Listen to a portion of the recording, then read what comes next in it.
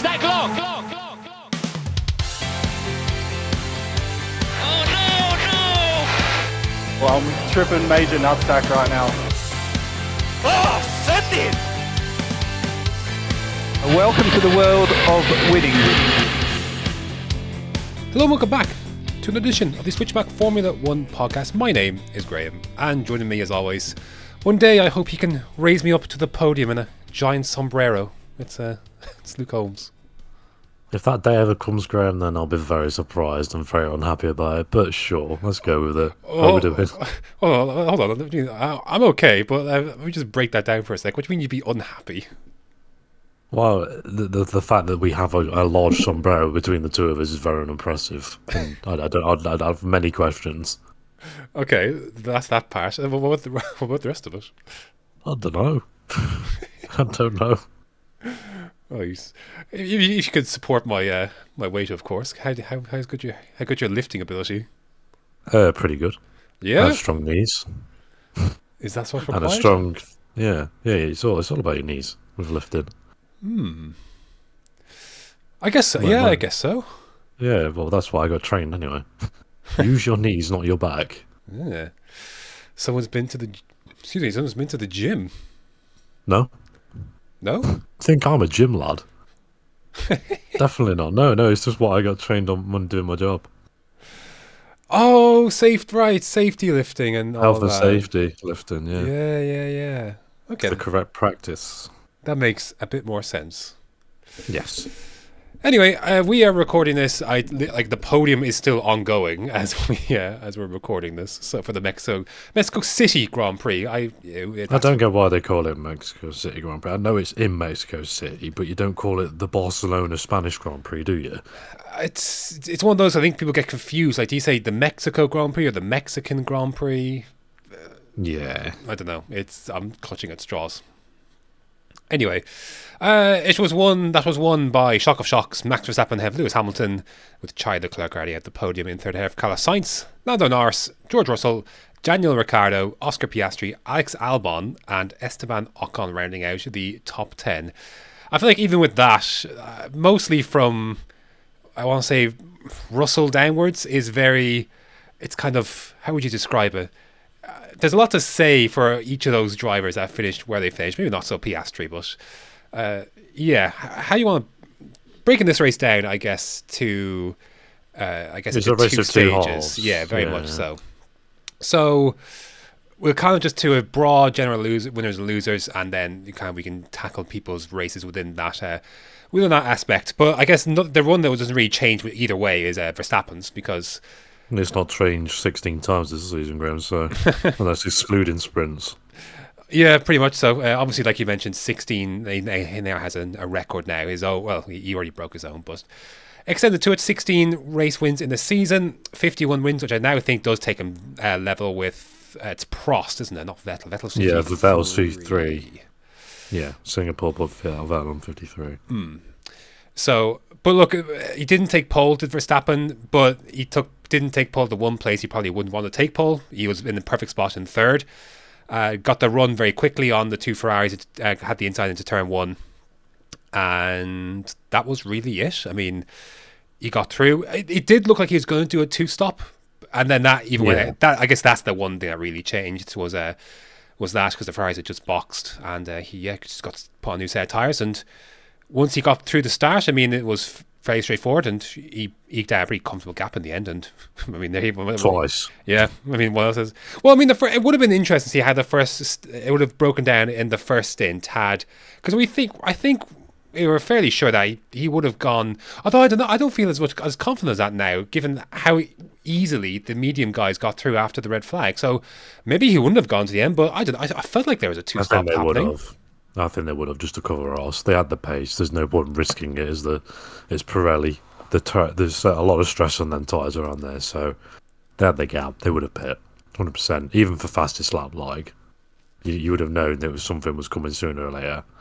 10 laps from the end of Summit, they would have put the mediums on. But even still, the car was levels above in Max's hands once again in race trim. So not much else to really say apart from that. He basically steamrolled the grid once he had pitted onto new tyres. Was only got and only got Charles to go. Was only, 6 or 7 seconds behind him before the red flag came out?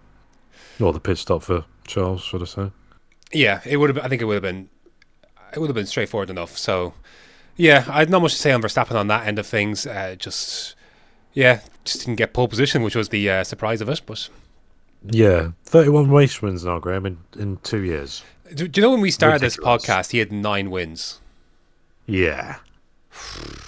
I think it was And 9. Charles Leclerc it didn't have as many pole positions.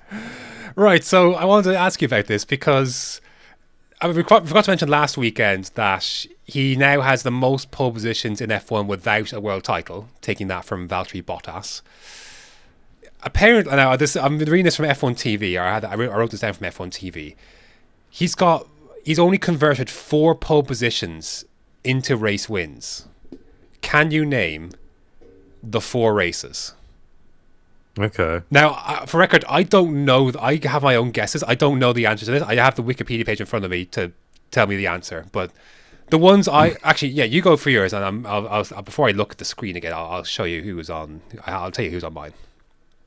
So I'm gonna go with the obvious one of Australia 2022. Okay. That doesn't sound like it's correct. No, the honest answer is I don't know either because I haven't looked at it yet. But I have it ready to go in front of me. So Australia is the one that always sticks in my mind. Okay. Oh my god. I'm trying to think of times where Leclerc has actually been on pole and won. Well, if you break down his wins, I mean, there's a lot fewer of his wins than there are poles. So if you think about it that way, I mean, his wins can be broken down to 19, 22, and that's it. Bahrain 22. I've Bahrain down for 22. Yeah, that's what I've. Well, we'll find out if it's right in a sec. But okay, so Australia, Bahrain, 2019. What did he win in 2019? This is where he got like 7. He got on the most poles. He did get the most poles. Yeah, that's right. He didn't win in Bahrain. No. Shouldn't. Should have, right? Yes, but he did not. Should have. I don't even know. The 2019, I can't even remember. Really, they're fairly standout. Are they? Yeah. Am I being silly? Yeah, you definitely are for one of them. Oh, Monza, of course. Yeah, I have that for one of mine as well, and one more. One more. Yeah. When did Ferrari fall off? USA. Jesus. It was before Monza. Tell you that much. Should be obvious. Oh, it's Belgium. Belgium, yeah. So is that your 4 guesses? That's my 4 guesses. Okay, my guesses were Monza, Spa. I have Austria 22, but I don't feel confident about that anymore. And I have Bahrain. Okay. So looking in front of me then. I think them 3 are correct. The Spa, Monza, Bahrain. Okay, so I have a quick check. So, yeah, so Spa and Monza are correct. So 2 from 2019. We did have both of those. Now, Bahrain's 100%. 2022. Let me just have a scroll down. Okay, 22. You are correct because Leclerc had pole win and fastest lap, so that is 1 for you. And the next one, where are we? You are correct as well. It was Australia, 22. Gee, there you go. Austria was a stab in the dark, I'll be honest. But anyways, yeah, but that's it. Like he's only converted 4 now into victory, and I think it's now before the race it was the last 10 that he hadn't converted from pole. 11. So, yeesh. Anyway, but I guess even just talking about Leclerc and Ferrari, would you consider them as winners of the weekend for how things went, or just how would you rate things? I have them down as winners. 3rd and 4th at a track that I predicted them to be 7th and 8th. That's a great job in my mind, considering the tyre around here and Ferrari's reputation for tyre, and I've banged on about it all year. But I literally had my mind blown on Saturday. I was sat there expecting nothing, and then suddenly, just both of them chucked themselves up into P1 and P2, and I never went more ballistic in my life. I couldn't understand how they'd done it. Must have been the most perfect conditions to do both of their laps. Car must have been in the perfect window because they couldn't match it the next time out on another new set of tyres. And then even Max couldn't match it. I know it didn't really mean much, but taking a pole is the small victory I have to take this this year. Well, it was so strange because like Q2 they looked nowhere. Like Sainz barely scraped through to Q3. Exactly, that's why I was so shocked. So it was a remarkable turnaround. I just couldn't believe it. And obviously, it sort of came back to reality a bit in the race, but I still take P3 and P4. By reality, do you mean lap 1, turn 1? Yeah, but we had the same thing again, where Charles seems to lose the front wing gameplay and then goes faster. I don't understand that. I know, it's a we weird had that one. We had that last year at Silverstone where the car was just ridiculously quick with half the front wing missing. And then he had 4 seconds on Carlos easily in both sessions, in both parts of the race today. I don't understand how. I know they changed the wing during the red flag, but it was still bizarre. Yeah, it was a weird one but I think it's an overall win for them because, like you mentioned, like this has not been a happy hunting ground for them, and especially the last few years. Like obviously we know they turned down the turbo quite a bit last year. In 21, they're scrapping on themselves for like P6 and 7 as well. So it does mark, I guess, a nice turnaround, I guess, in that way. I think Leclerc was unlucky not to get second with this race. I think he was unlucky with the red flag. Yeah, I think Freud actually played the strategy right for once. By staying out and going long. Hamilton hadn't actually gained that much, to be honest. Like I thought he was going to with the undercut. It was only, 6 seconds? And I'm pretty positive the new set of hards that Leclerc had on, which was 7 laps newer, would have come to him at the end of the race when Hamilton's tyres would have definitely dropped off if they'd have tried the one stop. Yeah. So where the red flag came out literally a couple of laps after Leclerc had pit. Yeah, that was tough. Really, really brutal. But it happens. It happens to everyone, I guess. So you can't really complain about it. And look, he was like didn't have any defense. Well, it did initially, but then Hamilton came through on the mediums, and yeah, they lasted better than they thought, and it just didn't. There was nothing left at the end. It was like just slot into P3. So yeah, but I think overall they can be satisfied enough, Ken Ferrari, with how that went. Any word on Sainz at all, or not much else to say really there? He just did what he did. It was a very absent weekend for Carlos. I know he got second and qualified and finished 4th, but didn't really see much of him, really, apart from defending from Russell a little bit. That was about it. He didn't really do much. And I'm pretty positive if McLaren's race had gone a bit different with the restart, then Carlos would have been not finishing P4. Yeah, they may have got away with one there, to be fair. Yeah. Yeah, very much so. Should we give a win of the weekend to Mercedes for at least Hamilton's result? No? To Lewis, yeah, of course. Fine. No problem. Lewis absolutely smashed it, considering he was sort of given a bit of a bad strategy on paper, but it turned out to be the right one. Sticking him on the set of mediums for the stint after the red flag. I thought I was really brave of them to do that, but it worked. Got on track position and was able to extend the gap, and it really did work. Had an amazing start as well to get himself up to where he did. I do apologise, I have a bit of a cold, so I keep coughing. 'Tis the season. It is the season, yeah. But yeah, Lewis again, just showing you why he's the number 1 Mercedes driver. He really has. He really is hunting down P2 in the championship and another second place. Oh gosh. I didn't even think about that after the Perez thing. Mike, do you know if he hadn't got disqualified, he'd be 2 points behind now? Yeah. Wow. I didn't even think about the Perez angle today. Jeez, 4 races to go. 20 points is the gap. Yeah. Yeah. And Perez hasn't finished on the podium since Belgium, I believe. I can have a quick gander for you, but yeah. Or I might be wrong on that, but Perez's last podium came, if this wants to load, it was Italy. Okay, that's still a long time ago. That was race 14. Not race 20. It was race, oh gosh. The season moves quickly. It does. It really does. Say the clocks have just gone back, so... Yeah, true that, yeah, jeez. Yeah, this time of the year does seem to fly by. Yeah, I don't have much else. I was a little disappointed with Mercedes' qualifying pace. I thought they maybe, given how things went in USA, I thought they'd be a little bit closer to the action here. So now I still think they'll be in the hunt for Brazil, but Yeah, I thought they'd be a little they bit definitely closer will be. here. But I think the altitude might not have been in their favour. I think that affected them more than they were expecting. yeah, It's to be a little bit lower for Brazil. Yeah, which is always, and they always go well at Brazil anyway. So when they've got a legal car anyway. Anyway, I don't have much else to add on Mercedes or Hamilton, I believe. A decent move on Leclerc, to be fair. Once he eventually got there. But who else would you give a winner of the weekend to? Well, I think there's only one place to go, isn't there? The driver of the week. Well, the driver of the race anyway. I'd say. I think weekend is fine. I wouldn't say weekend. I think you could. He was very good in practice too.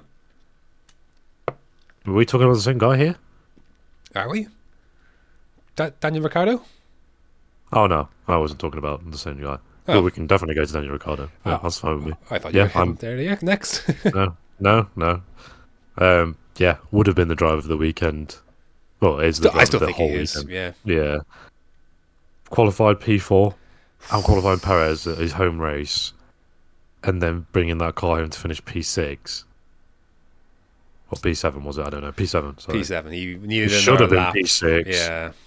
Would have been great to see the battle, but watching Max cross the line. Oh, did you know? Oh, did you guys not see it? Oh, sorry. Nope. He so very quickly he got closer to turn 1, tried to go for it then around turn heading down to turn 4. Couldn't quite hook around the outside, so he kind of didn't get the chance to really. We saw it right down to turn 1, and then it cut off. Yeah, the main point of attack was towards turn 4, but I think he was trying to go for a switchback. Russell positioned it well. Tried to go for a switchback, just wasn't confident enough on the brakes to get alongside to be warranted the space. So it kind of just didn't go well from there. You know how we have this multi-viewer mode where we can put the battle in the little screen on the side of the actual stat of the driving order, of the running order. Sorry, where it's a little window. It pops up. We could have put the battle in there whilst we watch Max cross the line. I know they like to do the winner crossing the line as the main thing, but put the battle on the screen at the same time at least. Split the screen for God's sake. IndyCar does it to perfection. Yeah. How can you not? F1 TV does it quite a lot as well. Yeah, I don't understand why Sky or whoever feeds the world feed doesn't do it. Makes no sense. Yeah, it is a strange one, but it was an incredible qualifying before. Like he looked good all through practice as well. To be fair, he did. I did think he's only in there because of Yuki giving him a tow, and then Yuki didn't make it into Q3. Obviously, no point in him getting into Q3. He was starting from the back anyway. And then Daniel puts it P4. I was just like, right, okay, this is like what I wanted to see, and that kind of performance won't go unnoticed, especially what happened to Perez this weekend. Yeah, like that was the thing. Like, if you thought he got through on luck with the toe, then like Q3 immediately dispelled it, like you said. He qualified ahead of Perez, who wasn't a million miles away from things. To be fair, like no, of course not. No, but even still, Perez in qualifying, both Mercedes, the McLaren of Piastri, like it was a. I know that like F1 TV made a bit too much of this. Yes, it's the team that's in 10th, but it is definitely not the 10th quick. It's not the slowest car on the grid. That's definitely not. Not to, like doesn't take away anything from what Ricciardo did, but it is not the 10th fastest car. So there's a bit too much on that, but he did an absolutely unbelievable job. And in the race, look, I think he was unlucky with the red flag because I think he had Russell and Piastri covered. I mean, he didn't look under threat. Like Piastri was, Piastri was ahead of Russell. He looked. That was all covered, so he wasn't lucky with the red flag, and he was on the hards and Russell on the mediums, and that was it. And the red flag brought Norris into play as well. Whether Norris would have eventually come into play under a normal race, I don't quite know. But so I think there was more there for Ricciardo, but he wasn't lucky with the red flag. But still, like a P7 is Alpha Tauri's best result of the season. And what does that do for them for the constructors? It puts them in 9, I believe. It goes. They go up to 8. They go up to 8th now. Yeah, because they have the best result out of all 3 teams. Yeah, because of the P7. Now it should have been a double points finish. It really should have an easy double points finish. That should have been a P7 and a P8. Yeah, even if it turned out to be a P10, it would have still been a massive points haul. Sky were talking about being a $20 million point swing. It still might be, yeah. Like, it's unfortunate because, like, if Tsunoda finished, we'll talk about Tsunoda is on his own later, but if he'd finished 8th where he was heading, that would have put them on 20 points, which only put them 8 behind Williams, which is definitely, like, I mean, 12 points right now is still very much doable given what just happened here. I mean, they're very much still in play for 7th here somehow. Somehow, I don't know how. Like, sorry, I have just seen a video of 2 Ferrari fans being attacked by a Perez fan, so that's great. Oh, brilliant. Yeah, just been banned according to the media. Neat. Doesn't this remind you of Aston Martin from last year, where they were in 9th for 90% of the season, and then at the very end leapt up to where they did? Yeah, it does. In the most upgraded car this year, that Alpha Tauri. Oh, definitely. It is by far the most developed car. Easily the most developed car. Definitely. But not to say it's worked 90% well, clearly. of the time. It's worked now, but the McLaren one is obviously the most obvious display of it improving. But this one, definitely in recent races since they bought the last upgrade, it's really, really gone forward. Well, ever since Lawson came in, really, actually. You notice the difference, because that car would not have been getting points at the start of the year unless your name was Yuki and scraping a P10. I've just looked at the F1. I have the F1 TV post race show, and the car signs walking around in the background. He's got security with him, so yeah, as you would need, I suppose. But well, Leclerc might need more. But anyway, So for Ricciardo, like again, like I don't want to go out and say he's back and all this. Like this is an excellent starting point. Let's see where it goes. Yeah, of course. It might be a fluke weekend. The car just works around this track, but hopefully not. I was hoping he would send it on George, to be honest. But he would look. I think he was. Imagine if he'd ruined it. Yeah, imagine. I think that's what back in the day he would have sent it on the last lap. But I think that he realised he's not in a Red Bull. The points matter. He can't just send it and then not be bothered about the points. These points are massive to a team like Alpha Tauri. Well, it's huge. Like those 6 points are right now could be worth like literally $20 million. Yeah, so I don't literally his signing on fee. Yeah, nice. But that's it's a great step for him. Obviously, Red Bull will be delighted to see that as well. So, yeah, let's see where it goes from here. I don't know if we could. I wouldn't expect this kind of thing every weekend, but no. But if he's got more points than. Is he more points than Yuki now? Well, yeah, I think he is now their top scorer now. That's bad. It's not that it's bad. Like actually, sorry, no. Snow's got 8 and Ricciardo's got 6, so it's close. Okay, but still, I know. It won't matter to Red Bull. No, it will it's not. Daniel Ricciardo. It will not matter. Who's your unless you have anything to add on Ricciardo or AlphaTauri, who are you going to say for winner of the weekend? Norris. I'm 50-50 with this. Yeah, that's why I said. That's why I was confused, because I was like, definitely not for Sado. Definitely not. I know he's sort of given a tough task, but he cocked up on his final lap, so it was his own mistake. But in the race, it was a different kettle of fish. Man drove like a madman. I mean, I feel two ways about it. Like, yeah, he did well to get to 5th. 5th was very flattering for him. I don't know how he pitted early from the softs. Obviously, qualifying, like, yes, he was put in a difficult position by McLaren, but he still didn't deliver. And that's been a trend for Norris in qualifying of late, that he hasn't quite... When the car has been good, he hasn't always delivered the qualifying result. And we've seen that in the flyaways especially. So that wasn't great. He started well back on softs. Okay, he didn't make stellar progress. Pitted early. He definitely would have had to pit again. There's no... Like, he pitted very early on those hards. They wouldn't have gone... I'm fairly confident they wouldn't have gone to the end. Yeah, but like I said to you pre-race, I fully expected him to do a 2-stop. It would have been made the most sense to do what Ricciardo did in the previous year. Ricciardo arguably had his best race in McLaren. Of that year, anyway. It was literally what Aston Martin would have done if they had a brain cell. Oh, yeah. But yeah. And then Norris got completely bailed out with the red flag. So I He mean, did, but it was up to if they didn't have the safety car, he was running P8. So well, they screwed that up as well because they pitted they him brought him in. before the red flag, and Tsunoda, who was basically shadowing Norris the whole first stint essentially behind him after he pitted, ended up ahead of him. Yeah, like I Finished said ahead to of you him. though, that's a red flag instantly. I knew it as soon as I saw it. As soon as I saw that mess of the Tech Pro, I was like, yeah, that's going to be a red flag. Yeah, for the Tech Pro, that's Whenever the what Tech Pro is a mess, it's always a red. Mm-hmm. Especially in that section anyway. It's not like it's out the way on the inside somewhere where it's a freak accident, but it's it could have been better if he hadn't have had such a bad restart as well. I really do think he would have got signs. It was about 7 or 8 seconds up the road. Yeah, and he would have lost that with such a messy first lap of the restart. It was bad, And like just being stuck. because he was on the mediums and he just got So, swallowed. some of the restart wasn't his fault because he had to back out because otherwise he would have been pinched.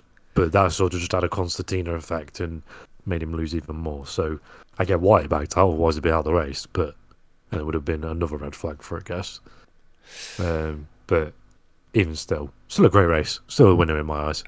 Yeah, To start where you did and finish ahead of your teammate like that, that's still impressive in my eyes. yeah, but again, I just feel like he was completely aided by the red flag, and realistically that should have been a podium easily if he had got Saturday right. If he got Saturday right, that should have been an easy P3 because he would have mincemeated them Ferraris. Yeah, Absolutely mincemeated them. so I feel two ways about it. Like the end result, it looks great from where his race started, but I think again it's that qualifying mistake again, and the race was going. It was heading for points, but I definitely not P5. So. It would have been like 7th at best. Yeah, so I can see why you put him in there, but I personally Yeah, no, I think you have to. I have to put him in there just for providing some entertainment in the race. Oh yeah, like the race was. was It was entertaining enough. Like the midfield was a madness. Like it was one of the better Mexico Grand Prix I can remember for just midfield action. one of the better ones, the only good one. Yeah. People immediately defaulted, what about 2016? That race was shite for 90% of it until the Verstappen, Ricciardo, Vettel thing until the end. Yeah. But it makes for great highlights, don't get me wrong, but Oh, it's hilarious. people forget that. I'll give the win of the weekend to Alex Albon. But but you could, like, again, it feels weird for this. Yeah, because you looked at Friday practice and the such, and like he was in the top two out of 3 sessions. He was second in 2 out of the 3 sessions, and you thought, then all right, ninth in the other one. This like, oh, okay, this looks all right. They're going to be a threat in qualifying, and then qualifying comes. They barely get through the Q2, and then get knocked. I think if they got through the Q3, I think they would have been in good shape. But Albon got his lap time deleted, so they're kind of big disappointment in qualifying. They started the race on hards. I did the right thing, I thought. Yeah, that was going fine. It wasn't heading for points though, because Albon was dropping he was dropping behind the Gasly Hulkenburg scrap that was going on. But the red flag came out at a good time for Albon, and he was a benefit having been ahead of Hulkenburg, who'd already boxed. Obviously, so it worked. I guess you make your own luck. He was on hards. He stayed out longer. Yeah, you got the benefit of the red flag. You got track position. And he was lucky that Hulkenberg was behind him, and with the tyre problems that Hulkenberg had, Albon had a very lonely P9 in the end. But 2 more points, 2 valuable points if this Alpha Tauri scrap is going the distance, which it seems like it might. Yeah, they need to keep adding points to that, just to keep the buffer, if you know what I mean. Mm-hmm. Just to keep them in clear frontage, because it'd be such a shame if they end up dropping down because everybody else catches up. I think they've been fortunate these last 2 races. They've scored what, 5 points? Yeah, positions I wouldn't have expected them to. Yeah, where they probably didn't deserve it on merit, but these things happen. You make your own luck at the end of the day, and everybody else seems to be shitting the bed around them. Yeah, very much so. So yeah, a good race for Albon. The red flag obviously was a big help for him, and getting Hulkenberg between him and everyone else. Yeah, I just have to think what could have been if that car was performing how it performed in the practice sessions in qualifying. Probably wouldn't have meant anything, but it would have been nice to see a Williams starting third or something, and the run down to turn one and seeing the Williams leading up. That would have been cool. Yeah. That'd have been fun. You know what I mean? Just to see. But it wouldn't have lasted anyway. But still, someone else to beat a Ferrari. That would have been funny. Hey man, it was always Vegas, perhaps. And I'd add to my depression. Do you have any other winners of the weekend while we're here? I will actually put Hulkenberg in there. Yeah, I would too. Because I don't think he did anything wrong the entire weekend on his 200th race start in an upgraded Haas that seemed to do better with the tyres in comparison to every other race this season apart from the first four. Was on track for points, and then unfortunately the fight just eventually did die off. So he did well to hold along onto it for as long as he did. He did hold on for as long as he did. The Haas upgrade has definitely worked, just not enough. Yeah, I think there are actually a lot of them, to be honest, considering he was running on his own with the two mid cars behind him. Yeah, I think I think he was unlucky with the red flag as well because I think he would have come back because he did. I think he did excellent to keep Gasly behind in the first stint, and then he boxed. And I don't remember if he was actually ahead of Gasly at the stops, but I think he may have been ahead still of Gasly. Anyway, and then the red flag came out, and that was. Well, I mean, he did his best to hold on the tyres on the mediums, but yeah. I think it was lap 66 in the end where he eventually succumbed to Ocon. But I think he drove a very excellent race for what he could have done. And like I said, I think it's getting into a better place, but it's just not enough quite yet. But I did enjoy the 11-minute video F1 put out for his celebrating his 200th Grand Prix. That was a nice trip down memory lane for him. He's going through a few bits and bobs and memorabilia, and I liked his helmet quite a lot as well. That was a very nice special helmet. It had like references to like A1 and GP2 and Le Mans and obviously his F1 stuff. And he had the old man Hulkenberg announcement thing on the remember that meme? I do. So he had that on as well. So yeah, that was cool. But I think he did drive very well. Just like you said, they just completely zero at the end. The tyres did, so that was unfortunate. But yeah, I think he drove excellently as well. I would have put Yuki Tsunoda in this mix had he not done what he did. But anyway, I mean, I'll give a winner for Esteban Ocon for somehow. I do not know how he shithoused a P10 out of this race. He was absolutely shit for 90% of this race weekend, I would say. Outqualified by Gasly, absolutely nowhere in the first stint. Now, he was on hards, to be fair, but still, like, he was just absolutely no. He was behind Alonso, and that says a lot for what this weekend was. So, it really does. couldn't get by that, and then somehow managed to sneak into the red. Obviously, he was a big beneficiary of the red flag too, of course. And poor old Gasly got absolutely shafted. Gasly somehow did not end up with points, having stuck behind Hulkenberg, and then stuck behind the battle with Hulkenberg with his teammate. So, yeah, that was unfortunate. So, well done to Ocon for somehow getting a point out of that shit. Gasly, I think you could even throw in as an actual winner in a sense, because I think nothing wrong with what he drove. He just got stuck behind a Haas and then stuck behind his teammate after the red flag. So, that was unfortunate. But yeah, I thought Gasly drove very well, and Ocon did not. And that's just how it goes. Yeah, I had them down in meh, so didn't do anything wrong. It just was the best they could manage. I guess we got lucky to scrape a point. Yeah, very much so. Well, yes, again, they've got Tsunoda to thank for that. In the realms of meh, I would throw in the likes of Russell. George, yeah. Piastri. Oscar Piastri, I'd say the same. Although Piastri had a very nice move around the outside of Russell on lap one. You didn't see it. We saw the end of it, not the start of it. Oh. So it's great. Sorry about that. Fantastic. Yeah, because I was like, you said to me, what a great move by Oscar. I was like, what do you mean? He was in front of him anyway. No, he swooped around the outside. It was very nice within track limits too. Very handy indeed. Who else do you have in meh? Bottas's race was fine. I was going to say both Alphas are just meh. I don't know what happened to Zhou though. Like Zhou, Bottas qualified ahead of Zhou, then Zhou ended up ahead of Bottas, and then Zhou was the first to pit again. And then I don't know what happened that led Zhou being so far off the back at the end. There must have been some sort of problem. I think the radio came on and said he was getting very hot in the cockpit, so they felt, I don't know if they turned something down or something like that. Yeah, it does. It's the reason why we don't get great racing around here usually, because like cars just get too hot in this altitude and they can't run too close to each other. So it would have made sense from that point of view. And then Bottas was in the mix then with Hulkenberg, etc. At the end, he was on the back of Gasly and Ocon, etc. But went very wide into the Fer de Sol, and then Stroll decided he'd have a sneak up the inside. Now Bottas did lose the back end somewhat, but I don't know much more. I would put that as a racing incident. I don't think Stroll was egregiously to blame. It was just one, like, I think it was opportunistic, sure, but I don't think it was ridiculous. No, it wasn't ridiculous. It wasn't a send like I was expecting it to be on the replays. It just saw a gap and went for it like he would do if he was stuck in that train for 30 laps. Yeah, very much so. Well, Stroll was right there with Bottas, then had a moment and lost it for a long time. Arguably, probably should have got done for moving under braking on Sargent afterwards. Definitely, twice. It was really bad. But anyways, that did not occur, and Bottas was out of the points. But I thought his race was fine.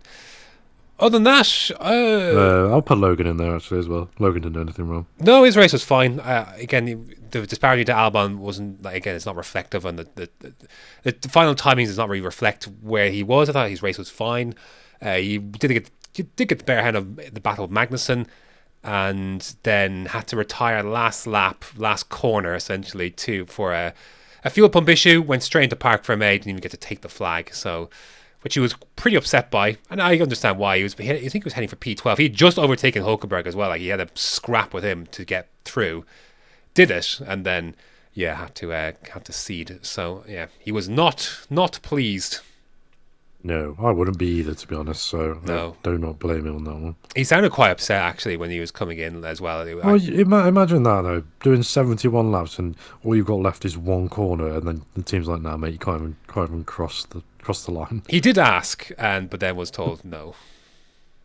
So strange. So it was a difficult one for that. But anyways, I think that's all my kind of mez and in the middle of the roads and winners. So I guess that just leaves us with loser of the weekend. And I mean, where else? There's a fairly big one. Yeah, well, the hometown hero had an almighty start, I will say, from fifth. One of the best starts I've seen in a while, to be fair. He was definitely heading for a top three by the end of turn 1 or 2. It could have even had the lead. It would have been ambitious. It would have been allowed. But with Max in the way, but he would have been at least in second, I think. Yeah, he was on the outside there because Charles would have had to back out. He was close, and then turned in a little too early on the outside. A little. Now, not helped, of course, by. Well, I mean, I don't. Again, okay. So we disagree on this incident. Yes, within reason, yes. Okay, so my argument is, if Leclerc was out of the race or lost multiple more positions or whatever, I think this would have been, and this went to the stewards, I think it would have been a racing incident. You've got, I'm looking at it here, you got like, Perez eventually has to turn in, eventually. Leclerc is completely absolved. But there's a lot of space for Verstappen here as well. And there is some shades of Singapore, not exactly, but there's some shades of Singapore 2017. Checo's definitely turned in too early, there's no doubt about it. But he's got to do it at some point. The road closed off very quickly in turn 1. Like, it does thin out very, very quickly. So I get why he's turned in there. I don't think it's penalty worthy. I just think if it would have been a racing incident had it been under investigation. I agree up to a certain extent. It's just my problem is you just can't. You can clearly see there's two cars there. You can't just turn and hope they get out of the way. Like, he just completely chopped across, and it's his own fault he's out of the race, and then gave Leclerc damage, which could have led to a penalty because Ferrari idiots and didn't call him in. Yeah, which we are yet to see anything about. I don't believe anything's come through yet. So we got the pop-up from the FIA that it was going to be investigated after for not pitting before the piece broke away from the front wing. There's very little precedent for this because there's plenty of precedent for the bit hanging off and then being called into the box.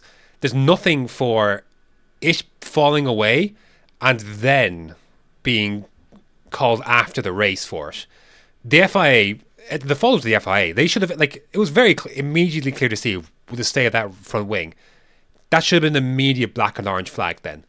But they stalled and the piece fell off, and I think they lost their window. So if there happens to be a penalty for Ferrari, which again, I don't think there's a precedent for this, for a piece of the front wing, there's bits for, like, there's some precedent for other bits of the car, like Alonso's mirror comes to mind, and there's a whole debacle about that. But that's a completely different thing. That's a safety thing, that you should be able to race a car without a mirror. But for a front wing coming off, and then a penalty for that would be bizarre, because I don't think there is a precedent for that.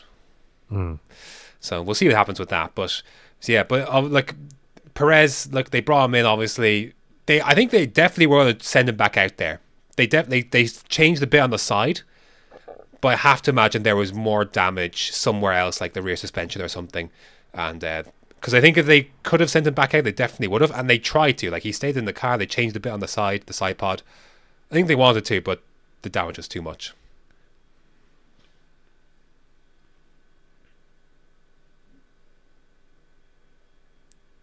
Hello?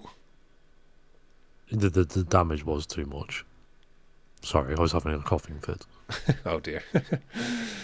They really wanted to do the glory run, didn't they? Just to satisfy the fans. They definitely were. They definitely were going to do it, but literally they could not. I think the launch up into the air would have absolutely smashed the floor to bits, so it'd have been undrivable anyway. And then never mind the damage to the radiators and all the cooling system, because there was a massive gaping hole. Yeah. So that was rough, and Leclerc was subject to boos and such afterwards, and it's not nice. Like, look, the Perez diehards, they go hard. Like, they do go very, very hard, and like, it's not like, what do you have to do for Leclerc to get boos? Like, you know what I mean? Like, it is an extreme. Yeah. So, but like, really bad. Devastating for Perez, of course. It's tough, and the timing of it is tough. Because Ricciardo was very, very good. Hamilton then, who also, by the way, snuck fastest lap at the end from under Red Bull's nose.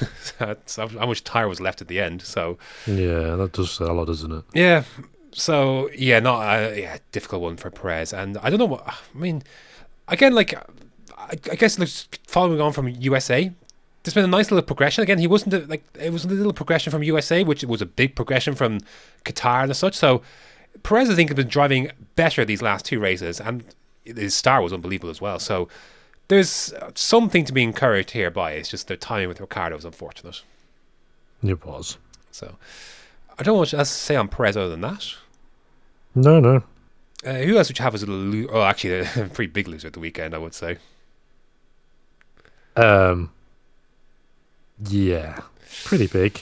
Whew. It's gone downhill very. Like, the beginning of the season seems like a very long time ago. It seems like a season ago. I don't understand how we're in the same season. I know. It's literally two different spectrums, to the point where they're using races as test sessions. Yeah, because that's literally what the last two races have been. Stroll using one spec, Alonso using another spec, and it still have no idea what's going on. In a race weekend where I predicted Alonso for a win. Oh God! Doesn't look good on me. Oh dear! It's like, I don't know. I thought there was some room for encouragement by the end of the US Grand Prix weekend. Yeah, Stroll's race. I was seeing some of the timings and stuff after we recorded the podcast on the Monday night, and Stroll's pace is as good as Max's, which was very encouraging. I know Max probably wasn't going 100%, but it would have put him in the mix with the McLarens and the Ferraris at least for that race. So it does show you how good that car can be when they get it right. I just don't get why it's gone so badly wrong. Yeah, and Alonso even himself this weekend was saying, like, he's not done a good enough job driving what's been a tricky car. Like, when Alonso is struggling with it as well, like, to this degree, like, at the beginning of the race, like, he let Stroll go because he said Stroll had a better chance than he did. Yeah, and that was very early. So it's bad, and Alonso tried like lap 47. I thought they'd get him at least to the flag and take the mileage and see, but he didn't even make it to lap 50. Like, it was tough. So I mean, and then Stroll retired because of the incident with Bottas anyway. So that was great. Yeah, that wasn't great either. So it's just It's hard. It's difficult to watch them having been on the highs that they were early on to where they are now. They've clearly gotten a wrong development point somewhere, and they have to identify before the end of the season at least. The honeymoon period is definitely over. Oh, 100%. And Alonso is not happy. Look, I can imagine why he'd be so frustrated with how the start went so well, and they probably should have won in Monaco, as it turns out, and they were right there, and it's just they've gone in development route, and they've just seen everyone else they've seen McLaren obviously seismically overtake them from like such a massive deficit. They've fallen away from Mercedes, they've fallen away from Ferrari, We've fallen away from Red Bull, who haven't developed. yeah, literally. They just don't. It's just It makes no sense at all. yeah. So There is going to be some major questions asked at the end of the year when they review everything, because that's going to have to be what happens, because you can't have this happen again next year, and they can't have another bad start to the year like they did in 2022. Because they can't afford for that. That program needs to be in the top 4 consistently for it to be worth it. With all the money they've just ploughed into that team, they can't carry on like this. And I know we've sort of dinged Stroll for being part of the reason that they're in the decline and have lost 4th in the constructors, but at the same time, a car shouldn't fall off this much. it's the bigger picture stuff. Like the Stroll thing is still a fair argument. Like It definitely is an argument, 100%. but it's the larger We've question. had that argument for years. Yeah, it's the larger point of question with development and how much of a bearing it has on next year's car, which is basically a carryover of this year. So Yeah, and you've got the question of, can we make the same mistake again next year if we choose to do the wrong thing? Because it's a possibility. If they committed already to a design and it's gone wrong now, you imagine the repercussions of it next year. yeah, You've seen how long it took for McLaren to get back on track with their redesign when they figured out they'd gone wrong in Singapore last year. They only got the car its first upgrades in Azerbaijan nearly 8 months later. It's really, really bad. yeah. To say that depending on how these last few races go, to say I'm concerned for their start 2024 and their winter is an understatement. So they could do they need to get on top of it if they can. They need to get on top of it obviously immediately, because it's not just the end of the end of this season's been obviously pretty sour, but it's the start of next year too. And if there's a frustrating start there, then then obviously it's gonna be a long ass season next The year. tensions will boil over. Yeah. So especially having the fact that they tasted success so early on this year and to the extent of it, and they were the second quickest car. It's tough, and this weekend was very much bottom of the barrel stuff, and they've got a sprint weekend next weekend to figure it out, and and so they're gonna have to be on top of it very early as well. And yeah, between this mix of specs and upgrades, and I don't know if there's a fix for Brazil. So it's No, this is a write-off now. it could get worse before it gets better, I'm afraid. And it is such a shame that it's ended this way after the start it's had. But F1 is a brutal business at times. It really is. It really, really is. Loser of the weekend, then I know we've mentioned him very briefly, but Yuki Tsunoda, basically a top. He would have had 7th place on the road. Now it wouldn't have been enough to keep Norris at bay, but definitely a PH was there for Tsunoda, and just got too. He just wasn't. He I don't think. He had the. I don't know if I'm trying to use it was a lack of patience, or I think he had Piastri measured. It was definitely happening.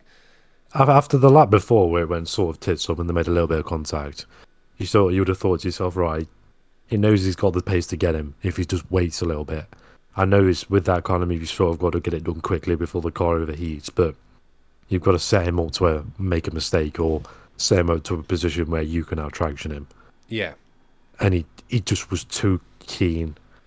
Could have given way more space and would have still forced him out and set himself up for the next run down the straight where he would have had DRS anyway. Mm-hmm. Which is what Lando was basically doing with everybody. Setting him up and then getting him on the second straight.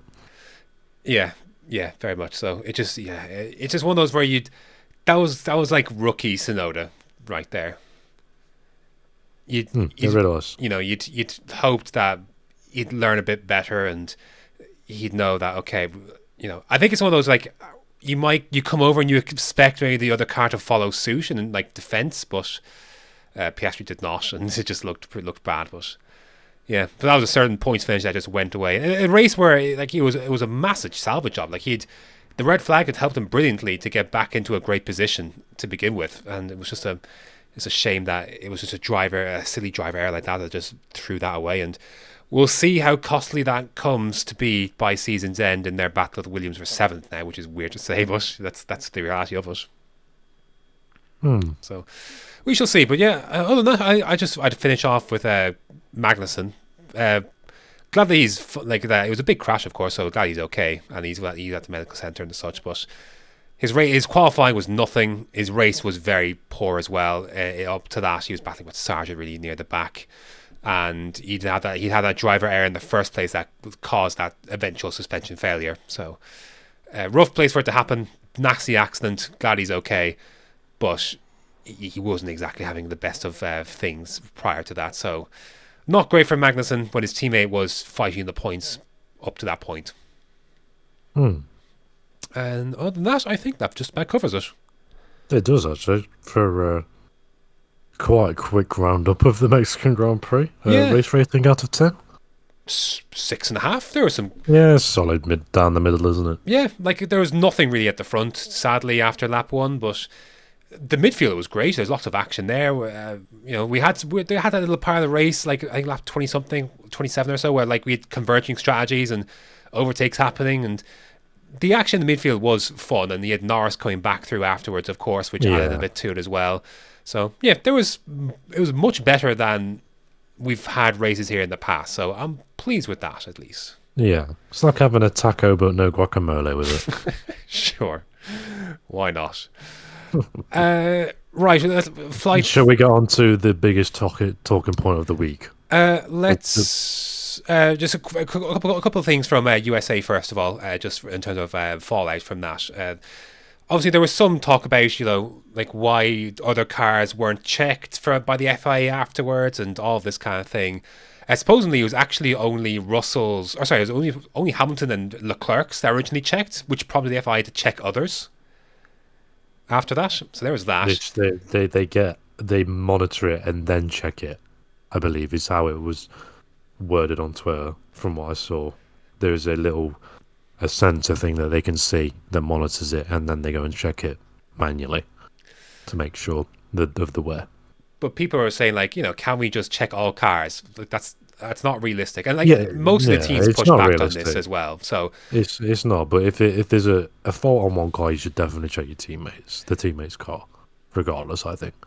Yeah, definitely. Like as a standard thing. No team principal or etc. who's asked about this could really fault the FIA process with this in particular. The frustrating thing, I think, for people was that, people in the paddock at least, is that, the teammates should have been checked as well, which is only 2 other cars. Yeah, but that's massive for some teams, isn't it? So I can understand it. Look, when Hamilton said that he put all his money on other cars being illegal, he's absolutely correct. I'm sure there were others, but it's a random check at the end of the day. Yeah. So you can't like if you're to check everyone for like, and that's just the plank. Like imagine checking every car for every single aspect. Like would be like front. This piece of bodywork is bent 0.2 of a degree out of legality. Yeah. Disqualified. Yeah. Like it's stupid. It just stupid. It's just not realistic unless like you still have the manpower for that. And so like there was that. The sprint stuff. Again, there's not a lot of talk on that. But like Andrea Stella, I thought had an intro. Like just to my own horn with this. He said that Andrea Stella was saying that tire strategy, not reverse grids, is the best way to spice up F1 sprints.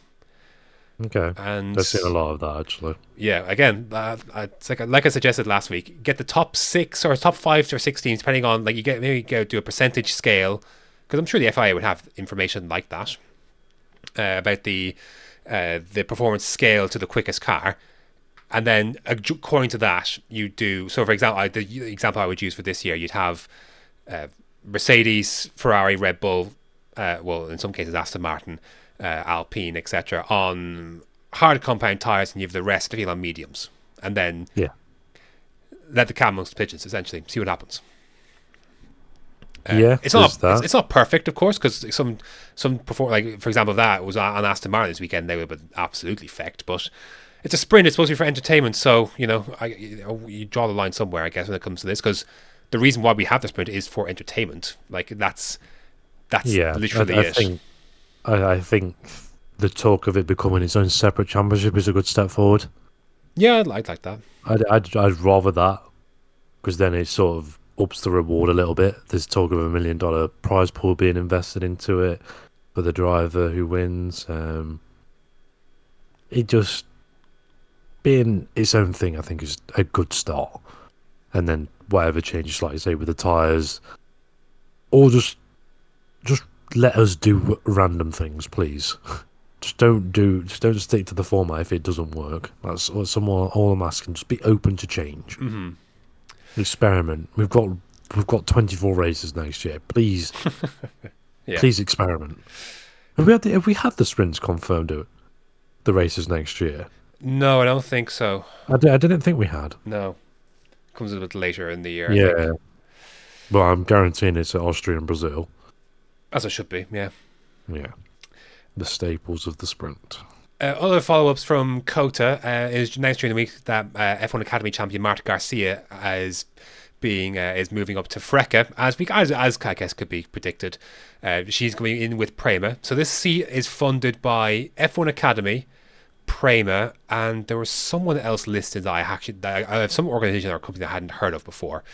I thought it was FOM, but I imagine just like it's F1 Academy, so I imagine it's just part of that. Like it's. I'll see. Makes sense. Yeah. So, it's chassis manufacturer Tatus, Tatuus, and Pirelli too. Actually, I've floated a little bit of cash in here as well. Oh God, give them the money back. So they need it for research and development. The expected financial contribution that driver expected to make to compete in the series goes from €150,000 to 100,000 apparently as well. So. And plus the benefit is that if FRECA teams run drivers from F1 Academy, they get an allowed extra car for it. Okay. So Prema will have 4 drivers in next year. So that's interesting. Yeah, I thought that was interesting. So I'm good. That's like FRECA. FRECA's manic, but FRECA is legit. I think in terms of. Obviously, it's not the greatest spectacle in the world, I'll say that much, but it does go a long way to shaping some of these drivers that we see going through the feeder categories. You're seeing quite a lot of them in F3 this year that came from FRECA, obviously. You'll see that again next year as well. The progression here is fairly decent. It's a legit FIA championship. It's a tough competitive series. It can be bonkers at times, but that's progression. That's a better step to be in than F1 Academy. So I'm very interested to see how Garcia gets on next year in FRECA. So excellent. And she's doing a good team there too. So can't say she doesn't have the opportunity. Yeah, she's with the best team. So in FRECA, yes. The other good team is to be in with FRECA is RACE GP. Okay. I think it'll be the next best team. And then probably I'd say the ART after that probably.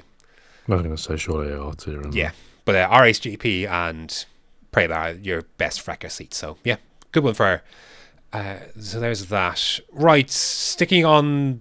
I was going to say sticking on that side of the pond in America, so to speak. Oh God. Oh. This was honestly. Fuck me. This was the. It sort of came to light. What was it? Tuesday night? I sent you the screenshot of a potential rumor that Romain Grosjean was set to take Callum Illot's seat in the number 77 Juncos car.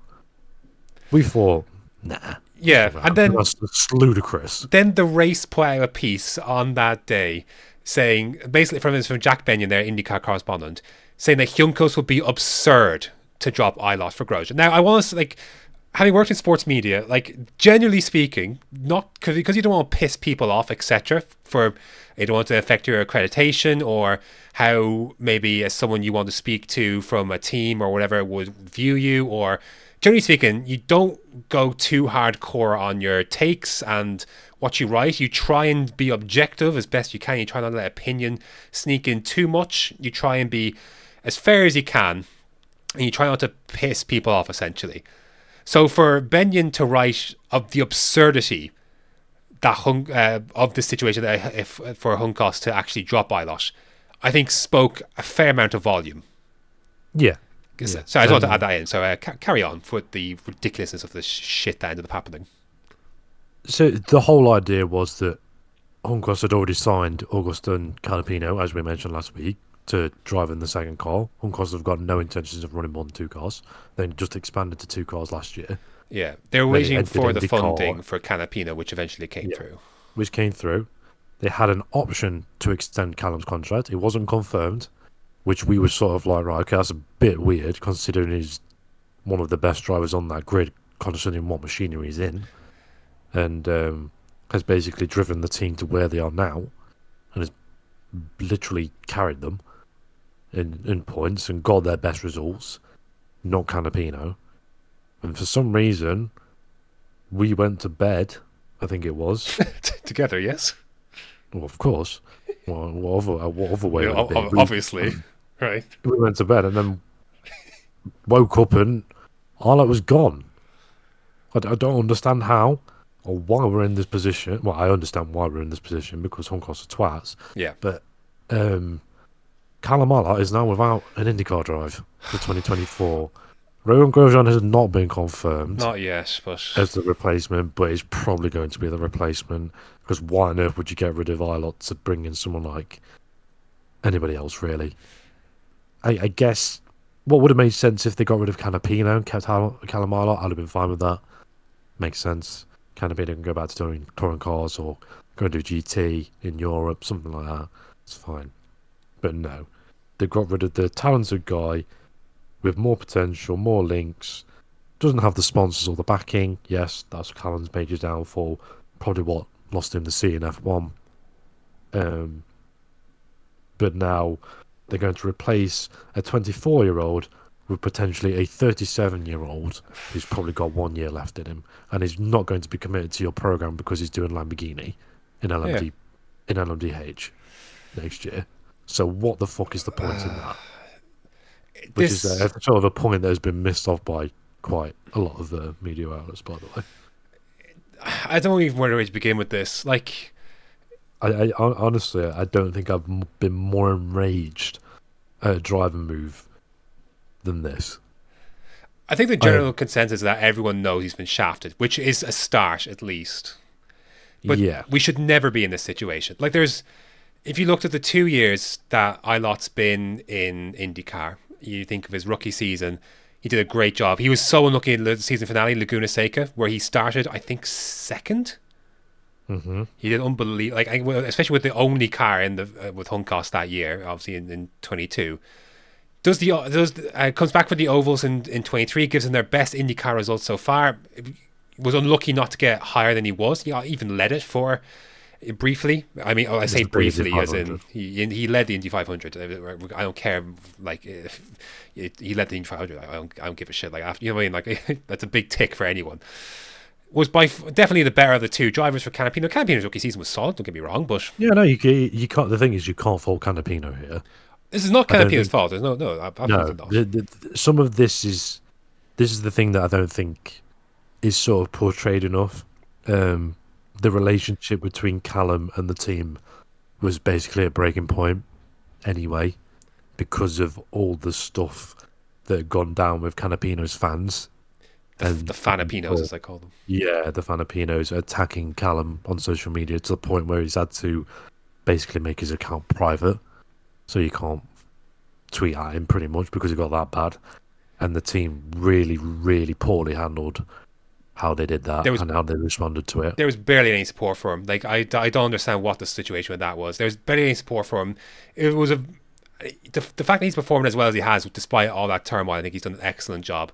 Obviously, he was fantastic in the finale as well. But he's just his potential. The thing is, we're not biased here because he's British or anything like that. I would be exactly the same for any guy who's been shafted out of this position.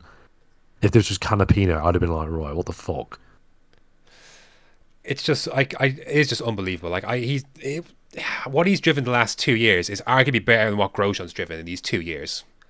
Context dependent somewhat there, but yeah, the thing is, Grosjean had a top 3 car, top 4 car on paper, Yeah. and finish behind Callum, basically.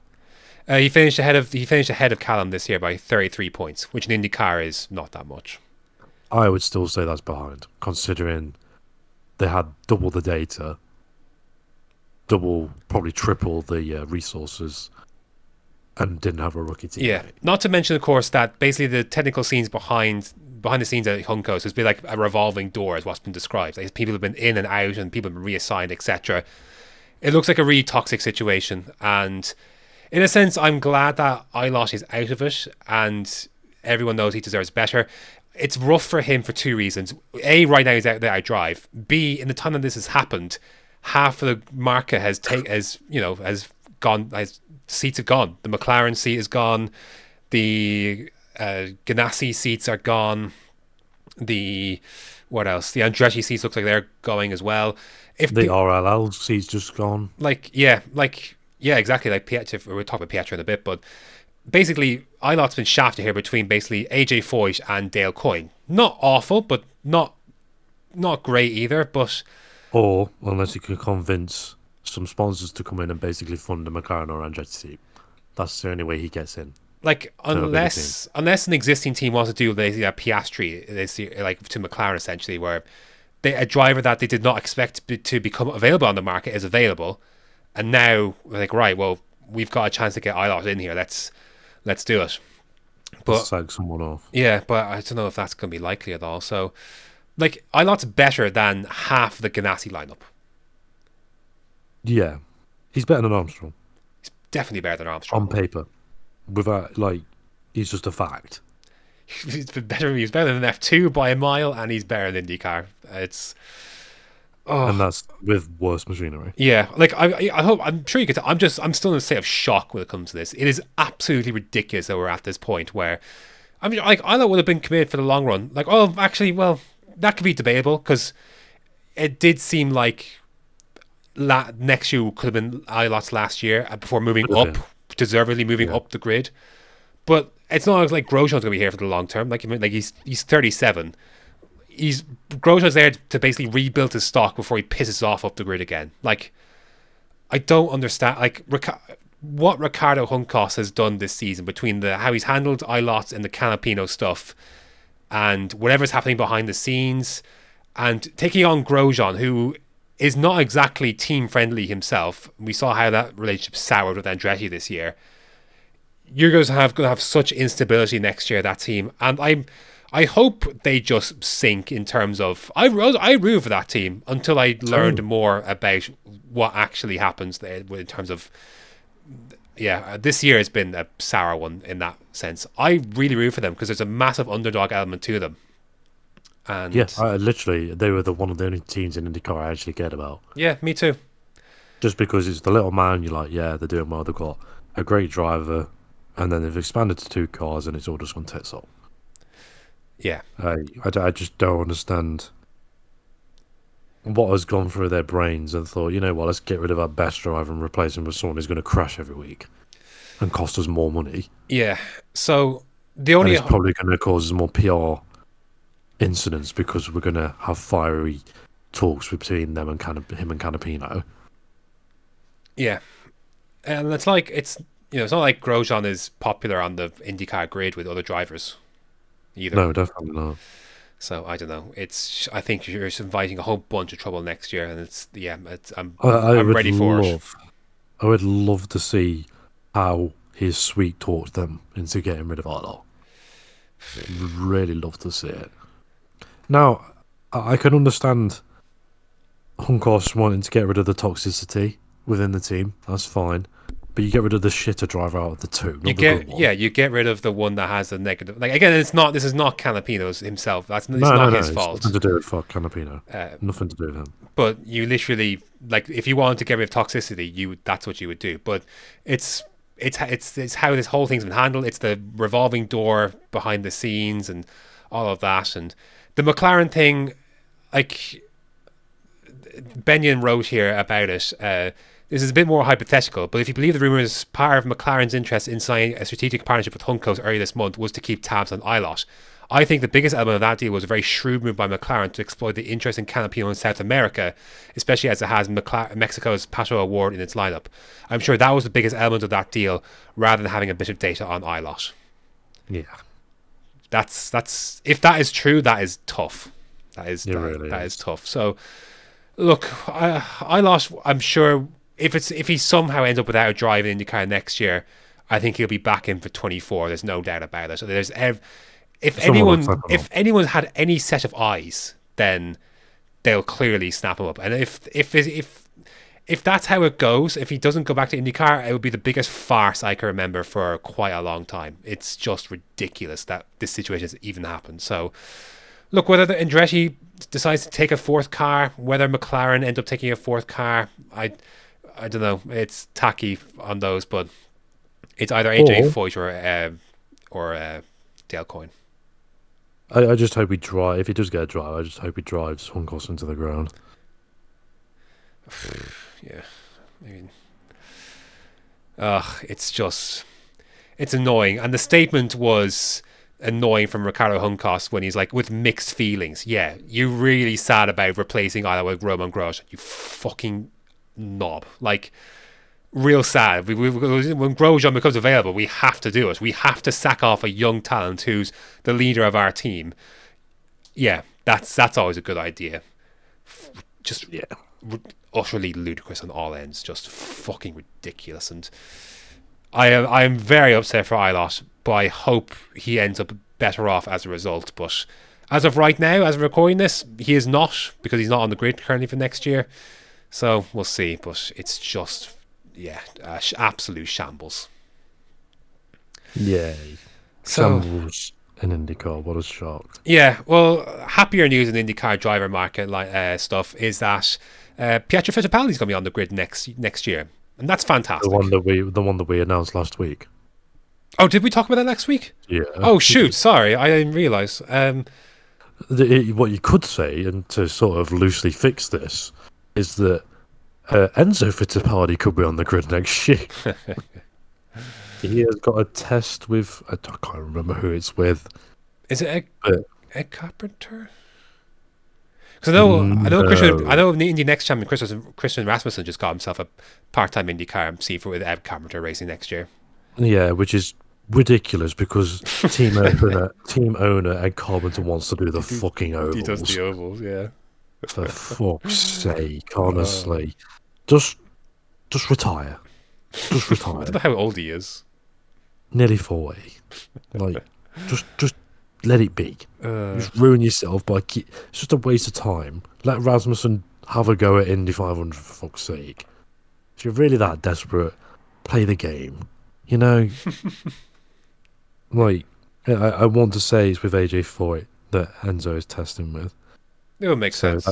That could make a nice team of other than the Fittipaldi brothers in IndyCar. That'd be pretty cool, I think. Yeah, and be good to see them racing in the same series. So that'd be nice. Yeah, but I'm delighted for Pietro. I don't think we actually did because it was announced on Sunday. Oh, we recorded Monday, didn't we?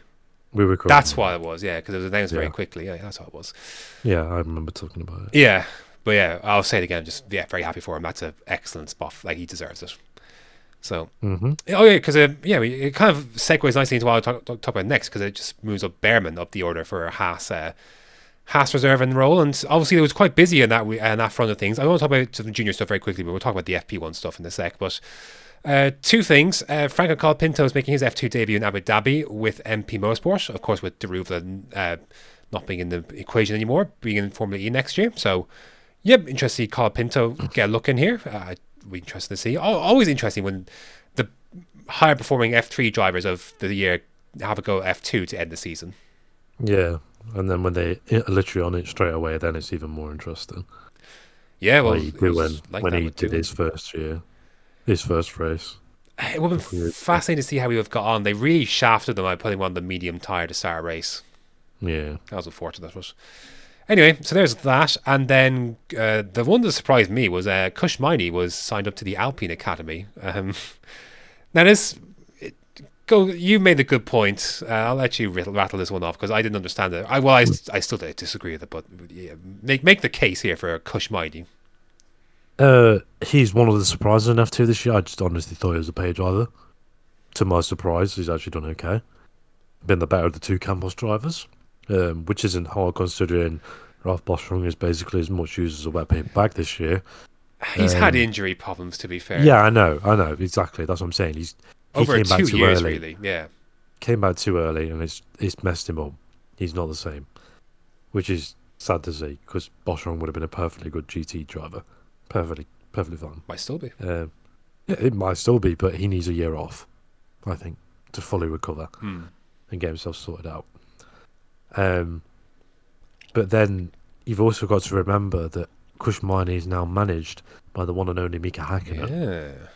So I'd love to know how he pulled that off. I have no idea. I'm guessing he's got big money for that, which again I think has also then led to this Alpine affiliation. Now I think it means fuck all. Yeah. But more the point of he gets a better car for F2 next year, rather than it being Campos. I think actually Campos has been decent at F2 this year, to be fair. Yeah, there has. It's one of the barriers. It has. But I'm more mean he moves up the grid to maybe do and see. Yeah. Whatever. Virtuosi. Pissuosi, yeah. Miduosi, yeah. I agree with you in the sense that Miney was a surprise in some of his performances this year in F2, coming from F3 where he didn't do a ton. I did nothing. Yeah. I don't know what Alpine are expecting or getting out of here. I just don't. They're getting nothing out of this. Because literally, they probably get an investment. That's what this is. Maybe this is purely what it is. He's 23. 23, man. This means nothing. Yeah. He's not getting in there when they've got fucking Doohan coming through, who is their next guy in line. None of that means anything, though. No, but you know what I mean. Yeah. The pecking order will be Doohan, and then you've got. Who else is in the Alpine Academy? You've got Gabriel Mini, who's 17. Martins. Well, in fact, I'd probably say Martins is next in line, actually. Yeah. I think Martins has got more chance of being in line because of relevancy and him being French. Always helps. It does when you're Alpine anyway, and the fact that Ocon has been linked to the Audi seat of recent weeks, which is quite funny. And then, like I just said, you've got Gabriel Mini, and now obviously you've got Kushmani. Mini's confident to stay in F3. Kushmani is basically there to say, oh, look, I drive for Alpine. Yay. Gets to run the colours. Yeah. It's just, it's a walking advertisement. Great marketing in India. Yeah, definitely. Sales. I think that's probably a big thing for Alpine. So there's a lot of money in India. Hell of a lot. And they love their cars over there, so... There's always that, and it's just good to have an ambassador for the company. And sure, very exciting, isn't it? Yeah, I'm literally looking at all straws here. And then you've got the possibility of having Mika Hakkinen on board. You know what I mean? That's always good. Yeah, look, ultimately, I think it's always good to remember with Alpine, this is a team that have never, not once, have promoted a young... For all they've invested into the junior categories, I mean, fair play. They've sponsored a lot of drivers, but not once has that driver ever made it to F1. And the one that they were going to do in Piastri was only going to do so because Alonso decided... Lauren Rossi didn't want to offer Alonso a multi-year contract, and Alonso looked elsewhere, and Alonso left for Aston Martin. By which point, of course, because Piastri is so pissed off, and rightly so, that he's going to be shafted into a Williams for 2 years, that they already done the McLaren deal, and that was it. But that was extraordinary circumstances. It was the only reason Alpine were ever going to promote a generational talent, almost, you could argue, with Piastri. So, this is the thing. They've, Zhou moved on, Lundgaard moved on. Doohan will eventually move on as well. This is just how it goes. Yeah, it wouldn't surprise me if we saw Doohan move over to IndyCar, and then we get stuck where Martins wins F2, and then nothing happens with him. Yeah, absolutely squat diddly. Which brings us on then to the 5 rookies or 5 drivers who took place in FP1 over the weekend. Now, the race ranked their future F1 chances from obviously 5 to 1. So Frederick Vesti, Jack Doohan, Ollie Behrman, Isaac Hadjar, Theo Pourchaire. Now, how would you rank these? What would you rank these in terms of future F1 prospects from 1 to 5, from 5 to 1? Who's got the worst to best chance to make it to F1? In your mind? Doohan's got the worst. They also, yeah. I was initially, so the race had this as well, and I was initially surprised by that. But yeah, given what we just talked about, it does make sense. Yeah. Was Iwasa in there? Sorry. No, it's just the 5 that took place from FP1 of the weekend. So Vesti, Pourchaire, Doohan, Behrman, Hadjar. Vesti's 4th. Okay, the race have Hadjar in 4th. See, I disagree with that. Yeah, Hadjar's got more of a chance, I think. Vesti's 4th for me. Hadjar 3rd. Yeah, Vesti's 3rd here. Martin's 2nd. Not Martins. No, not Martins. Why am I saying Martins? Who else took part? Behrman and Pourchaire. Oh, Pourchaire's got no fucking chance. But either way, Behrman's got the best chance out of a lot of them. Because Behrman's driven for the team that he's probably going to drive for. I'm not being funny.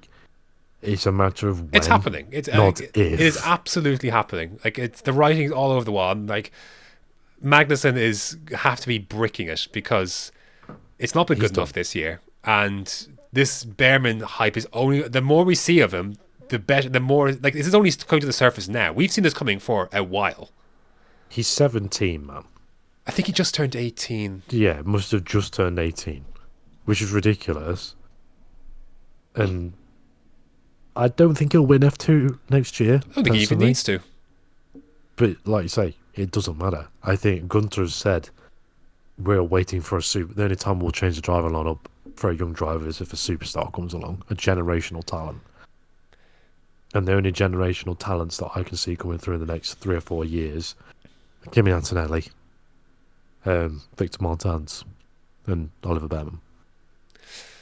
Martins is a Porsche. Yeah, here's the thing. I think Martins is a better driver right now than Behrman. That much I think is definitely true. However, I would rank Behrman's F1 chances higher than Martins. And I love Martins. I absolutely love him. He is my favorite. He's probably my favorite driver in the junior categories at this moment. And I think he's better than Behrman. But yeah, even I cannot deny. I'm on the Behrman hype. I was on the Behrman hype. Well, you have hype. been since F3. Yeah, I was on it before that because I was watching. I'd seen the name pop up and I was watching him before. Beforehand because of him being Ferrari affiliated. So you've got to keep your eyes on that kind of thing, and obviously that has a big effect on my team of who's going to move out of the way for Behrman when he eventually, or if he does get to Ferrari, things work out. Going to be great to see an English driver for Ferrari. You don't see that too often. You don't see that. Who's the last one actually? Would you count Eddie Irvine? Yes, you'd have to. Yeah. Well, Eddie Irvine then. Yeah. Yeah, unless very much so. Fancy calling Juncos Fisichella British. I particularly don't want to. No, I don't think so. Doohan we've already talked about. The Hadjar thing is interesting because the comments seem to suggest that he's a certainty for F1 at some point in the future. Certainly what France TOS seems to suggest. Now, the thing with Hadjar is he was very good in F3 last year. He probably should have won the title. Had he not crashed in qualifying at Monza in the last round, he probably would have won it. That was horrifically costly. But he's coming to F2 this year. He's been the last of the Red Bull drivers, the 6 of them that there are there. So he's been bottom of the dash. I think he's 14th in the stand. He's behind Crawford even at the moment. And yet somehow has the highest F1 prospect. So they must. I know he's super young, but they must really believe in him. Or is there some super money behind him or something like that? I don't even know it's that, but they definitely seem to believe in him more than any other Red Bull Junior, which I don't understand why. But yeah, but I just have to assume everything's based on next year for Hadjar. So he needs a monumental step up. If he does, I think there's a great chance the seat's his. If this is. The comments definitely seem to suggest from management that, and including Marco too, by the way, definitely seems to suggest that it's his if he can do anything. Yeah. And again, like we said, we expected both Alpha Tauri to be available for 2025. Yeah, but definitely if the Aston Martin's going the way it is. I guess one of them now should be kind of bookmarked for Lawson. Yeah, that Alpha Tauri lineup is going to be Lawson and Hadjar, unless Assuming, something drastic happens. yeah, like Hadjar's got to do something here. So, but it seems Yeah, like no, he he's needs the super license points. He needs to oh get he's top oh six. he's gonna need a few because he ended up because with how costly that F3 crash because he ended up behind Behrman, he ended up behind Maloney. Yeah, Where did he finish actually? In he would quickly have got down grabbed to it fourth. because I think he was second heading into the weekend. He was second for most of the season. Yeah, he finished fourth in the end. Yeah, behind both Maloney and Behrman. So obviously behind Martins, which I think he was 8 points behind. How does the lowest ranked Red Bull driver be the one that survives? It's a very strange one. I'm not quite. I think they're just banking on the fact that he's super young. But anyways, but it's So I guess we got to pay. Younger. I know. We got to pay extra attention next year though to Hadjar because it's everything suggesting that if he does anything, he's going to be there in 25. So he'll be one to watch. Hang on a minute. Red Bull are tying up with Ford, an American company. Yeah. Surely the brain cells should be ticking away at the fact that they're partnering up with an American company and they have a 16/17-year-old American driver in their junior categories. Yeah. In their junior ranks. Why is he being binned off? Unless he's not being binned off, then we're mistaken. But from what I read, he was being binned off. So Hadjar is 19 years old. I'm pretty sure Crawford's younger. Crawford's 17. And he's having a better season than Hadjar is currently. Crawford's 18. He just turned 18 in... if I can find this. By the way, Behrman turned 18 in May. And so did Crawford. Okay. So still though. Yeah, definitely. It's a great point because this Ford tie-up is coming soon. Yeah, you know what I mean? You think you'd want the ball rolling to some representation for America if Ford in there. It's a great point. One that I hadn't thought about previously because if Crawford does do well next year, then yeah, absolutely. Like he's on the F2 grid, that's the thing. I hope he is because he's had this is also I think this is also his first season F2 as well. I think he's got a race win under his belt. It's a sprint win, he's got a race win under his belt. It was Austria. Yeah, I believe. That might have come at Hadjar's expense actually. Now that I think about it. I believe it might have been, yeah. If I remember rightly. It was a while ago at this stage, but yeah. So yeah, Hadjar is going to be very interesting to monitor because, seems like something will be definitely happening there. It should be interesting to watch him and Crawford next year. I think we can all agree Vesti hasn't got a chance. No, not with Kimi Antonelli on the rise. No, yeah. Doesn't this feel like an Ocon-Russell thing? Yeah. Where Ocon is already kind of established as like I guess technically the highest of the Mercedes, reserve, so to speak, and then gets overtaken by the one coming in behind. So, anyway, I'd say Vestes. Mercedes are happy with his development, but I just don't think there's anything there for Vesti. Pourchaire, right? The thing with Pourchaire is there's rumors over the weekend that they're going to try and get him into some form of racing for next year. The comments from like Doohan and such were from Doohan seem to suggest that he's going to be on the sidelines again next year and just being there with the team and such. The feeling with Pourchaire is he's going to be racing somewhere. Both IndyCar, Super Formula and the WEC were rumoured. I've now concretely seen that it's going to be they're aiming for a Super Formula. Okay. And that came after what I said to you was it makes more sense to put him in Super Formula than it does for him to go to IndyCar. It does, yeah. I don't see a future for him in F1. I do, based on the conflict that... See, again, I've no idea how Andreas Seidel feels about Pourchaire. We've no on-record comments or anything about how Audi view Pourchaire. I've absolutely not... So... But we know, based on reports, that they were conflicted about next year's lineup with continuing. They decided to retain both of them, but yeah, there is definitely some conflict about it. So there's a chance, maybe, because you could argue both Bottas and Zhou could be out the door next year. I think they both are, yeah. Maybe they stick Pourchaire in along with someone they've got earmarked, like if Ocon or whatever the case may be, or I don't think Sainz is happening anymore, but so I think it's possible, but I think he's gone again. Like I said to you, I think IndyCar, if he wasn't leaving after a year, because the aim obviously for Porsche is F1, and I don't think a team's going to try and take on an IndyCar Porsche if they know he's leaving very, very soon. Yeah. So I think it makes more sense for a Super Formula where there's less exposure, less pressure, and more of a chance for him to hit the ground and do well to impress, like Lawson did, and others have performed like Van Dorn and etc. Yeah. So there is that, and Alfa Romeo boss Aluni Bravi has actually pushed Van Dorn in through himself as well, through Japan as well, when that situation was happening. Okay. So I suspect we'll see Porsche in Super Formula next year. And then, the Behrman thing very quickly. They seemed very impressed with him. He was 15th in free practice, which was good. By the way, just unfortunate for Porsche, he didn't get a single lap in the FP1. Yeah, that's great. But typical Alfa Romeo. So. Yeah, a brake-by-wire issue, and they had to change the gearbox. Behrman seemed to very much impress. He seemed to believe that he could definitely compete in F1 after the practice run. So, again, this momentum is not going to stop. I'm very much on board with this. Yeah, so. I do genuinely see it as an inevitability.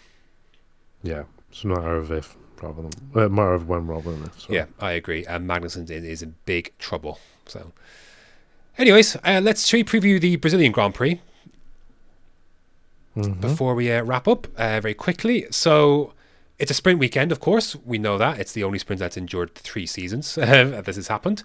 So, again, one practice session for it to go down. We'll see who so it all comes down to pressure, who gets this right. Again, I don't expect the status quo to be shaken up too much. I don't know how I feel about McLaren's prospects at this track. I think they'll do all right there, actually. There's a few mid to lower speed corners, isn't there, around the space in the infield section? So that might... I think this will be the biggest test for them, for their whole package anyway, to see if it's just not a track specific thing, they've just got a good car in general. You'd have to imagine this should favour Mercedes quite a bit. I think they'll be second, yes.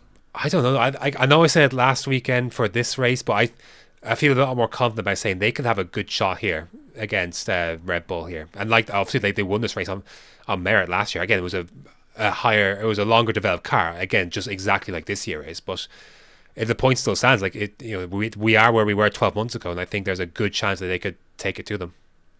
Yeah, no, I agree. I was just making the point. I think they'll easily be second. Oh yeah, definitely, absolutely. Yeah, easy, and I think it'll be very close to Red Bull, but I don't think it'll be enough. Okay, but we'll see. I guess I think it's going to be super, super close. But Hamilton, well, qualifying will be definitely. Yeah. This is the thing. I think Hamilton's form at the minute. I think it might be a bit too much to say you can't rule out a win here. It's like if someone's going to win from Merck, it'll be Hamilton. You have thought that last year, yeah. You would have thought that last year, but George was the one to do it. So, but based off after finishing 33 seconds behind your teammate in Mexico, you automatically assume. Yeah. It's not great. I wouldn't back Russell's chance against Hamilton into this weekend. But again, this will be the one where he turns around and wins. So who knows? I do expect the pecking order to be somewhat Red Bull, Mercedes, Ferrari / McLaren. Interesting to see how that kind of dynamic faces. Ferrari will be last out then. You reckon? 100%. Yeah. Okay. It comes back to the same point. And do I even have to say it? Tyre wear. Yeah. Possibly. Yeah, Ferrari have got great qualifying pace. It just doesn't manifest into anything more. Obviously, a big weekend for Aston Martin to cobble anything together. I don't think it is. No, really, really disagree. I think honestly, their season's just test sessions now. I think they've come to the acceptance of it. Yeah. And I was just looking at the points table, and there's a real possibility that Alonso drops down to 8th. God. Because he's on now level with Carlos Sainz on 183. Russell in 8th is on 151, so he's 32 points behind. Bearing in mind, if Russell wins the race, yeah. I know we've got a sprint to come. We've got 3 main races and a sprint, so there's a lot of points on offer. It wouldn't surprise me if Alonso drops down to at least 6th. maybe 7th. Russell might be a bit much, but I think I can see him finishing 7th. That would be rough. He was in third for a lot of the season, if not 7 second. podiums. Yeah, 7 podiums. Yeah, Russell has 1 podium. Sainz has 2 podiums. 2 podiums now, yeah. Leclerc has what? 4? Yeah, that's hard. Oof. We'll see. We'll see how they get on. I'm fascinated to see this Williams Alpha Tauri thing. Get me well on board for this. So, and I think Williams should, in theory, have a decent chance with some of the, again, it's very straight line dependent stuff in sector 1 and 3. So, in theory, there's a chance for them to be quite strong here. Mm-hmm. And Alpha Tauri obviously look for great, and they can firmly establish themselves in 8th for the constructors and see how close they can get to Williams. Again, see how Ricciardo follows on his performance. Yeah. And a bounce back for Yuki would be good to see as well. Other than that, I mean, do I care about Alpine? No. Haas are kind of done, although I'd be interested to see if Hulkenberg can work some sprint magic. Yeah. And other than that, I mean, Alfa Romeo, I don't care. Wow. Shock of shocks. So, is there any other angle you want to approach this from, or be it setup wise and like one practice session or the sprint, or? I think you can go very wrong. Definitely. I don't want to say it's going to go very wrong for someone. Probably Aston. Well, it always does. Like, it's just the nature of it. I think we'll be seeing more pit lane starts, if I had to guess. Yeah. I'm surprised McLaren didn't take a new PU for Lando, to be honest. That could be related to cost cap, really, at this stage. Yeah, it could be, to be fair. Can't just whoever's stop and just take a new power unit like you can in the F1 games. If someone is taking like completely new components, it means they've got some decent wiggle room left. Hint Alpha Tauri, maybe? But somehow. Yeah. Other than that, I mean, the weather, we don't know what the conditions are going to be like, but obviously it could play a factor. Just be dry. We don't need any more wet races. We've had enough wet races this year. We don't even get wet races, really, because we have to red flag it if it becomes full wet. Oh, it's too much of a puddle down at turn 2. Yeah. Oh, God. Well, the puddles do gather quite extreme down there. It's been some interesting moments in recent, or not recent races, but past races, like 2003. Yeah, that's a good one too. Right, predictions for the Brazilian Grand Prix. I don't care for the sprint really, so but go nuts if you want to predict a sprint. Sprint won by Lewis Hamilton.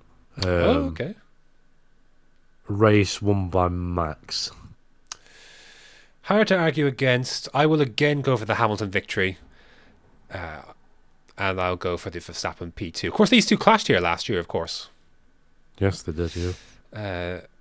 And I think Verstappen got the penalty for it, which I remember being surprised by. Anyway, yeah, I think Hamilton, Verstappen, and Norris probably. I'll go Max, Lewis, George. Yeah, see, I thought about it, but I'm not confident in Russell at the moment. That momentum has kind of slipped away. So it has. I just think the car would be too good not to be there. Maybe. Lando, Perez. Okay, well, that's the highest you've been on Perez for a while. I'm only going on that fact due to the fact that Ferrari won't be anywhere near that, and it's Oscar's first time at Sao Paulo. True. So that was my reasoning. I'll stick Leclerc in 4th ahead of Sainz. That's optimistic. See, I'm higher on Ferrari's prospects here than you are. I'm not, just because of the nature of the track and McLaren and Mercedes sort of being a bit quicker than us in race trim. So yeah, that's fair. The Ferrari thing, I think, like you look at some of the tracks, like Ferrari went quite well. They've been, ever since this update came. This, I think, was it Japan or Singapore? Yeah, they've been a lot better. It's been nice because like the race's tech podcast was talking about how they had to have artificial understeer into the car.